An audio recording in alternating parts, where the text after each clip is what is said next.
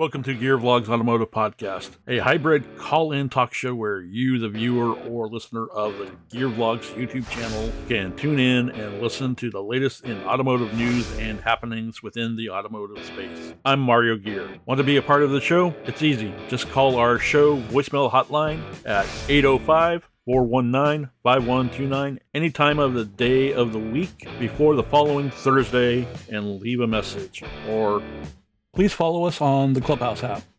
Become a member of the Gear Vlogs Gearheads Club on Clubhouse and raise your hand to come on stage and be a part of the community when we go live, most nights starting at 7 p.m. Eastern, 4 p.m. Pacific. So sit back, relax, and crack open the cold one. GM to idle Indiana truck plant for 2 weeks over chip shortages. Fort Wayne Assembly builds Chevy Silverados and GMC Sierras. Washington. General Motors said Friday it will idle for 2 weeks in April in an assembly plant in Indiana that builds pickup trucks over ongoing semiconductor chip shortages. The Detroit automaker said it will halt production at its Fort Wayne assembly plant, which builds the Chevrolet Silverado 1500, GMC Sierra 1500 for 2 weeks starting April 4th. There is still uncertainty and unpredictability in the semiconductor supply base, and we are actively working with our suppliers to mitigate potential issues moving forward, GM said Friday.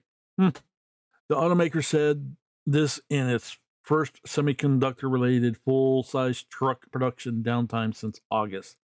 GM noted that overall it has seen better consistency in semiconductor supply through the first quarter compared to last year as a whole.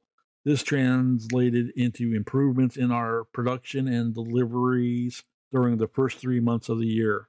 GM Chief Executive Officer Mary Barra met with some lawmakers on Capitol Hill this week, including Republican Senator Ted Young of Indiana. GM is backing a bill in Congress to provide $52 billion in government subsidies to boost U.S. semiconductor manufacturing.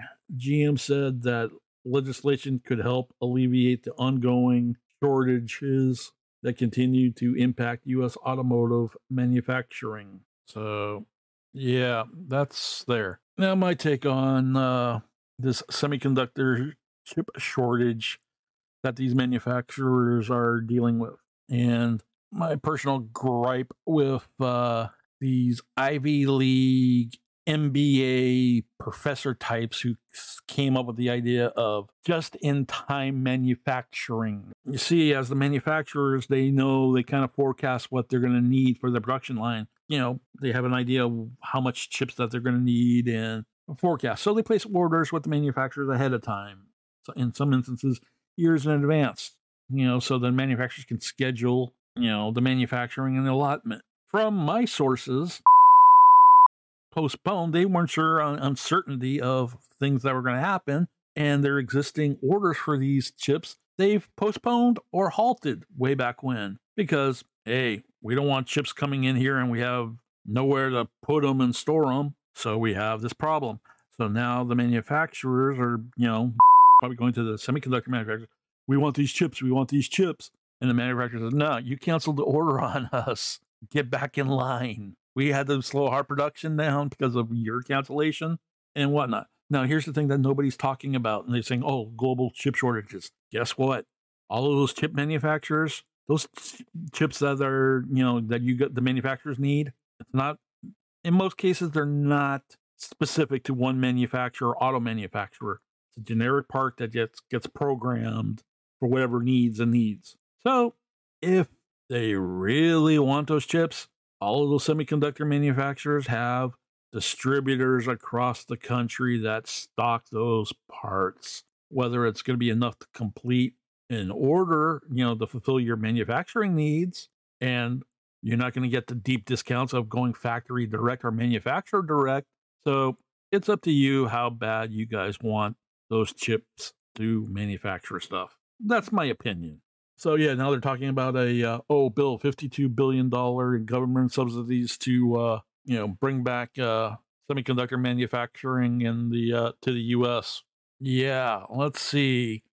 I can know off the top of my head. Let's see. California alone, HP and had a factory up as well as another company, but that other factory got sold off, so it's in private hands and German hands up in Roseville, California. Then let's see, you have the chip manufacturer, the big one for memory chips. I think they have a factory in Idaho. So problem is not making new factories. They probably need to partner with the semiconductor companies that are still here in the US to expand their factories, which will then create more jobs and whatnot. Because to expand these factories, it means you're going to have companies like Applied Materials, who manufactures the manufacturing equipment for these semiconductor chips, can get back into business and start applying for, you know, some of this $52 billion in development. And frankly, I'm surprised that the US does not have a national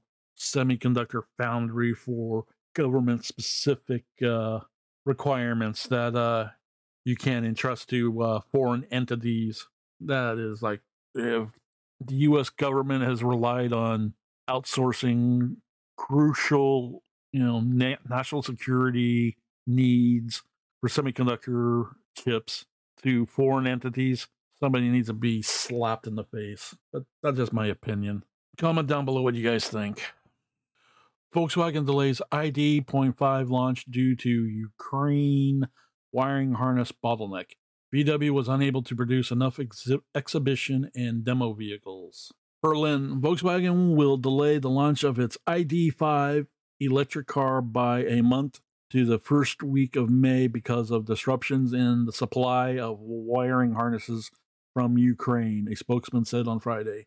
The lack of supply meant that the car maker was unable to produce enough exhibition and demonstration vehicles for all its sales partners, according to a letter to dealerships seen by auto publications, which first reported the news. Quote, in order to ensure that all partners are treated equally, the vehicles that are already in the destination stations are not yet being delivered, the letter published by the magazine. Quote, in order to ensure the nationwide availability of the vehicles for every agent, we will partially redistribute the exhibition vehicles, end quote. The ID.5 is being produced in Volkswagen Zwickau plant, which production was temporarily halted due to supply bottlenecks caused by the war in Ukraine, but is due to resume next week. So yeah, who would think a global conflict would affect manufacturing? And is this VW maybe a lesson that they can learn from, as in not having all your eggs in one basket? If that makes sense. Like, couldn't they outsource that wiring harness to another supplier and have like a secondary level backup supplier that could be tooled up and ready to provide in these instances? I don't know. That's just me. Comment down below what you guys think. Team Mitsubishi Ralliart to compete in the Asia Cross Country Rally. Mitsubishi Motors provides technical support. Mitsubishi Motor Corporation, hereafter Mitsubishi Motors, today announced that Team Mitsubishi Ralliart, backed by Mitsubishi Motors Technical Support, will compete in the Asia Cross Country Rally AXCR 2022, scheduled to be held from August 6th through the 12th, with Mitsubishi Motors' global strategic model, Triton 1-ton pickup truck. Team Mitsubishi Ralliart is a private team owned by Tant Sports in Thailand and appoints Hiroshi Masuka, a two-time Dakar Rally champion driver in 2002 and 2003, as team director. Sold as the L200 in some markets. The Titan. AXCR is a cross-country rally event certified by the Fédération Internationale de l'Automobile, FIA, mainly set in Thailand. The competition is in the hot and humid climate unique to Southeast Asia and on grueling off-road courses in the mountains and jungles. Mitsubishi Motors will leverage the feedback earned through this rally competition to further refine its strengths, including body and chassis rigidity, controllability, as well as off road performance. Quote, for many years, Mitsubishi Motors competed in the World Rally Championships and the Dakar Rally, winning championships in both of them and improving the driving performances of Mitsubishi cars that can be enjoyed with peace of mind in any weather or road conditions. Team director of Team Mitsubishi Rally Art.